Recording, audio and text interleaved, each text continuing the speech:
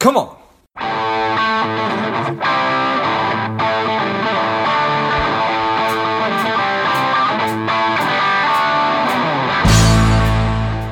Welcome to Money Savage, a savage approach to personal finance. This is George Grombacher, and the time is right. Welcome to today's guest, strong and powerful Abby Haverman. Abby, are you ready to do this? I am ready. Excellent. Let's do this. Abby is the founder of Haverman Financial Services, an authenticity enthusiast, an impact seeker, and an author. I'm excited to have you on. Abby, tell us a little bit about your personal life, some more about your work, and why you do what you do. Absolutely. Well, first, just to tell you, my husband is actually the founder of Haverman Financial, Brian Haverman, but I've been there quite a while. So, yeah, I'll tell you what I do everywhere I go in my life stems from a story that I'm going to tell you. Happened back in 2006. And it was the day before I was going to leave my first husband. And he was sitting on the couch trying to tie his shoe, but he wasn't wearing any pants. And he was mumbling to himself.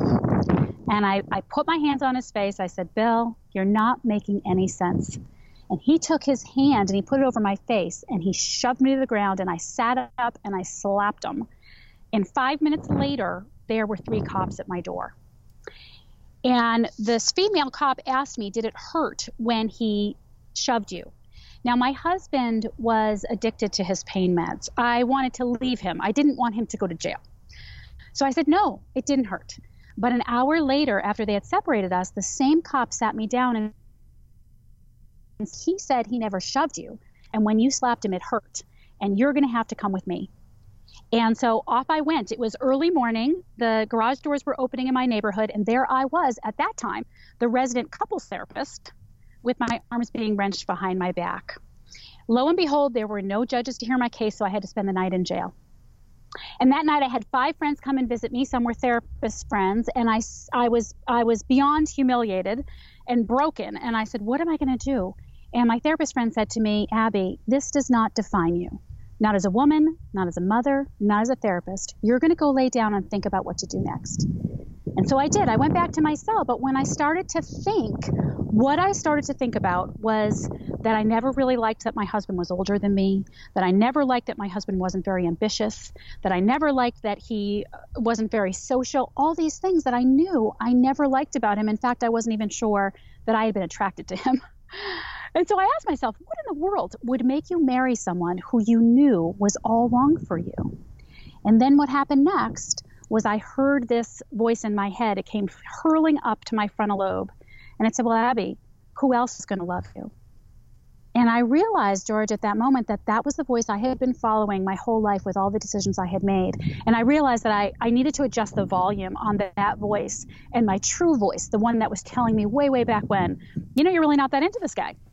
And so wherever I go now, whether it's work or personal or whatever kind of interaction I'm having, what I'm doing is helping people adjust the volume on that true and toxic voice so that they can step in to their emotional and financial net worth. And it really is all about adjusting that true and toxic voice. That is a heck of a story. Thank you so much for sharing it. Oh, my goodness. Oh, my goodness. Wow. Okay. Yeah, it was wild. There's a lot to talk about there. Well, what do you mean by emotional and financial net worth? So I think of worth in a few different ways. So when we think about net worth, obviously in finance, you have, what you own, and then you have what you owe. And you subtract what you owe out of what you have, and of course you're left with your net worth. So if you're worth $1 million, but you owe $500,000 on your house, you're worth $500,000, right? And your net worth can go up and down on a daily basis. So then you think about your self-worth. And the way I like to define self-worth is you have your intrinsic value, what you're worth as a human being, and you add in that toxic voice. In my case, it was the one that was saying I wasn't lovable. Or you add in what's happening around you in society and what people are saying to you. And then you're left with your self-worth. And so if that's the case, then your self-worth can go up and down on a daily basis as well. And some days you might have none, depending on what you're bringing in, right? So then I like to think about your real worth. And what your real worth is that intrinsic value minus the toxic voice, or what's happening around you. And your real worth, when you stop listening to that toxic voice in your head or the voice of others around you, then you are left with your real worth, which is static. It doesn't go up and down. It's there all the time if you just choose to live inside it. And so I feel that has to do all about with adjusting those volumes of true and toxic voices to be in that real worth place. Got it. Does that make sense? Yeah, it certainly does make sense. And I think it's so important that we're being mindful of that, and that we are constantly probably revisiting that. And that being said, do you have some kind of a strategy to help people go through that? I do. So I have 3 steps that I think are critical when you are going to adjust the volume of those voices. And the first step is to be able to hear your true voice. And this is the voice that relates to your value. So, for example, I work with a lot of women in finance, men, but women as well. And what I hear women say a lot is, I'm nervous that I don't know if I'm going to have enough money to last my whole life. And that is a reasonable anxiety, right? I mean, that's something that we should pay attention to. For sure. And so that's a true voice, saying, hey, you got to listen to this. But then I hear what comes next is what's so clearly their toxic voice, which says something like, if I go and do what I need to do, maybe it's talking to your spouse, maybe it's the spouse that takes care of the finances, then we're going to have an argument because he or she's going to think I'm judging them and I don't want to argue about it. And that's too uncomfortable. Or they'll say something like, well, you know what? I just don't understand all this finance stuff. And if I try and understand it, I'm going to look stupid because I'm still not going to get it. And so that's the toxic voice kind of taking over. And the thing of it is that 90% of women at some point in their life are going to be in charge of their finances. And studies show that only 20% of women actually feel comfortable with that fact. Because 80% of men die married and 80% of women die single. Wow. So it's super important that as women, we get control of this voice. And the way to really find out, because sometimes women will say to me, but how do I know?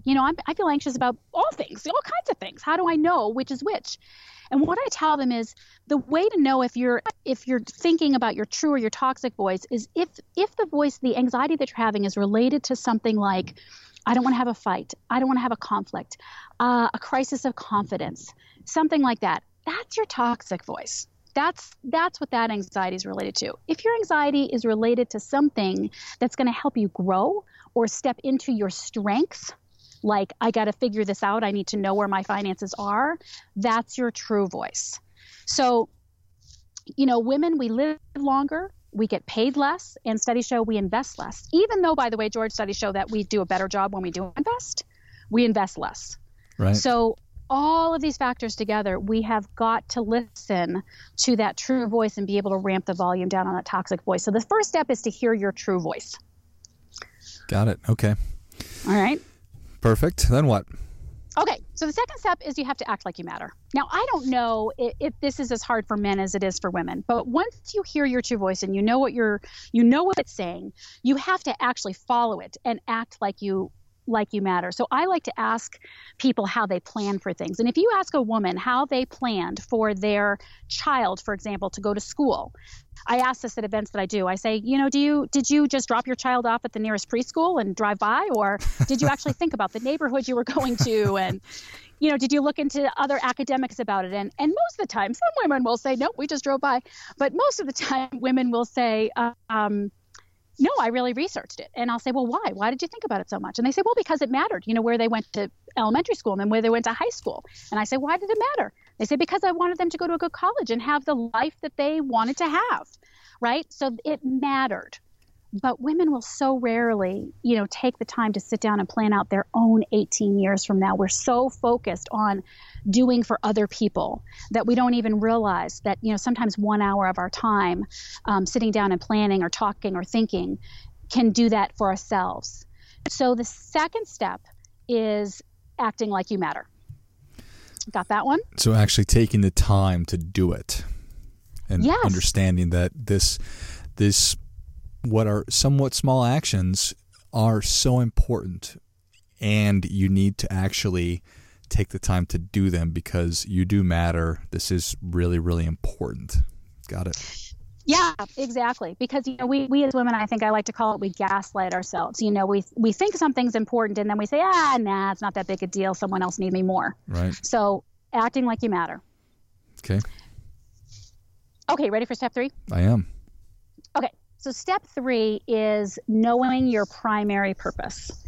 And I could go on a long time about knowing your primary purpose, because I believe that when you understand what your primary purpose is in any given moment, whether it's literally what do I want to get out of this interaction, this conversation, what feelings do I want to bring into this day, anything like that, when we can drill down to what that primary purpose is, then our decisions and our next steps become really clear. So, for example, I had a client who was getting toward retirement, and she was very nervous about losing any money at that point. She had been kind of aggressive up until then, and she was very comfortable, well, not comfortable, but she knew the stock market. She understood the stock market. And so she said she didn't want to lose any money. And I said, well, if you don't want to lose any money, you can't be in the stock market. But the alternatives were very scary to her because she didn't understand them and the things about it, other things about it that she was getting kind of caught up in. And we sat down and I said, look, what is the most important thing to you? What are we trying to accomplish here? And she said, well, I can't lose any money. I know that if I retire now with what I have enough with the plan that we've laid out. And I just primarily need to know that that's going to be okay.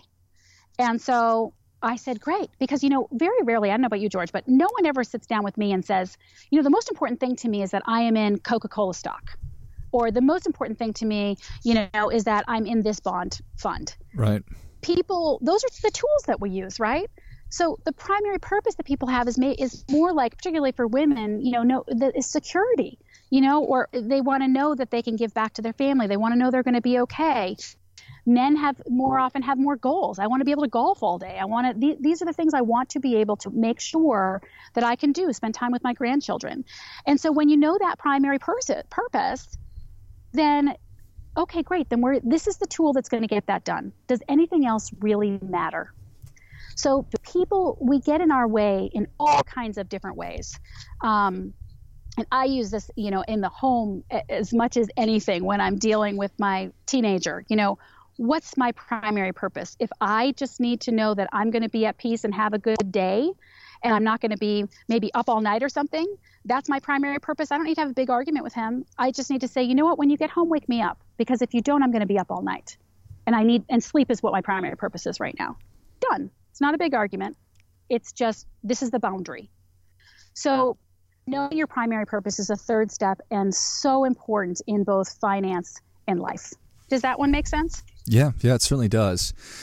It certainly does. And I appreciate that all of them, I think, well, just from the short amount of time that we've been talking, I think all of them are so integral to the process that I would almost think that understanding your primary purpose could be first, but I certainly also understand why it's also number 3. Yeah, I think sometimes it's really hard to determine your primary purpose when you can't hear yourself. Ah, okay. Because we just get so confused a lot. I think particularly women about, we're so concerned about what someone else thinks or feels or needs that we sometimes fool ourselves into thinking what we want, think, or feel or need is actually what someone else thinks, wants, or feels or needs. Does that make sense? So sometimes 100%. We have to just get quiet enough, to be able to hear the voice. And then once you can hear it and you can validate it and act like you matter, like, okay, I heard it. Now I have to follow it. And then the primary purpose becomes much more clear. Okay, this is what I need to do about it. I think that's a perfect piece of clarification right there. Yes. Okay. Nice. Do you find that when people engage in this process, it's probably very, very relative to the individual, but how long does it take them to start making the change of recognizing that true voice and getting rid of the negative stuff? That is such a great question because, what I have to cop to is that, that night on the jail cell floor, right? Sure. I was on a floor, by the way, because it was overcrowded. All the bunk beds were taken. So I was on this cot on the floor. And I have to say, I heard so clearly that voice and I had this epiphany and I knew that I would never listen to that voice again, certainly as it related to my relationships. And I went ahead and I, upgraded by 10,000 fold on husbands, shortly after, right? But I have to cop to that. It didn't happen right away. Like hearing that voice in all the other areas of my life took some time. It really takes some intentional practice. And you have to have the courage to do different things than you are normally used to doing. So I think the process can take, depending on how desperate somebody is. Unfortunately, people tend to do these things when they're super desperate. Right. It'd be greater if we just did it, early on. I'm sure you have those people that come into your office like after the 2008 and you're saying, there's a lot less I can do for you now than I could have if we had started before. So it can really vary. It can take people years to do this, but if you make a decision that you need to put yourself first, it actually turns out, being selfish, if that's what you want to call it, is the best thing for everyone around you. And you could do it, in a matter of weeks. And then everything that comes in your path, you have to stay on top of it. You have to manage it. So I don't just walk around like, oh, that's done. Now every decision that comes in front of me, I'm okay with. Right. No, I have to stop and think. Especially if I'm getting off my game and I'm getting worried about this, that, or the other, or what someone else is doing, or, how angry I am about this or that, I have to come back to, okay, what's my voice telling me I need to do for me right now? So it's a lifelong process. It's not something I think that happens. I love your question because it's sort of like emancipating. We do it our whole life. Mm-hmm. Yeah, I love it. It's almost like you're reframing the call it the problem, in that so many people put this stuff off because they're putting other people first, when in fact this is the primary thing. It's like on the airplane that we've heard this a million times when the flight attendant says, exactly. Hey, when the oxygen mask comes down, secure yours first and then worry about everybody else. So if you're not taking care of yourself, you're not going to do as good a job as you would be able to if you were in a better situation. So appreciate that very much. Absolutely. Yep. Well, Abby, Savage Nation is ready for your difference-making tip. What do you have for them? I feel like I just gave you 3 tips, so I just want to encompass. For sure.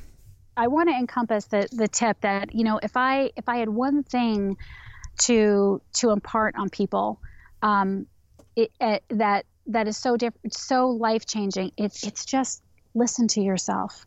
Listen to what your body and yourself is telling you. If I had listened to myself way, way, way back when, I never would have been in that situation. I have to take 100% responsibility for it, because if I had listened to what I needed and wanted, it turned out all those things that I told myself about, oh, well, I need to just get over that he's older than me. Oh, well, he's not social. So what? I need to stop being so judgmental. Turns out those were just my preferences. And I'm allowed to have them. And if I just had listened to myself, I never would have been there. And that's what I tell women when they're, concerned about having an argument, for example, with their partner before dealing with their finances. If it's important to you, that's enough. It's worth the argument. It's worth the conflict to do what you need to do for yourself. So my tip is listen to yourself. Well, that is great stuff. That definitely gets it. Come on. And Abby, thank you so much for coming on. Where can Savage Nation learn more about you? So I can be found at www.Haverman Financial Services, or on my email at Abby, ABBY, at Haverman Financial Services. That's spelled with a V in the middle and 2 N's at the end. Perfect. Well, Savage Nation, if you enjoyed this as much as I did, show Abby your appreciation and share today's show with a friend who also appreciates good ideas. Go to HavermanFinancialServices.com. Check out all the great stuff that they've got going on, and I'll of course list that in the notes of the show. Thanks again, Abby. Thank you, George. This was so fun. And until next time, keep fighting the good fight, because we are all in this together. before I go, quick announcement. I've been asked by so many people over the past couple of years about how do I start a podcast, that I've developed and released a course that will teach you exactly how to do that step by step, from figuring out the kind of show that you want to have to understanding how all the technology works behind it, and then how to get great guests and keep the thing moving and how to grow it. So if you're interested in that, check it out. You can go to georgegrumbacher.com/podcast course, and you'll find it there. You can just go to the website. I'll also list that in the notes of the show. What's up, Savage Nation? Please support the show by subscribing, leave us a review, and definitely feel free to share us with somebody you think would like it. Come on.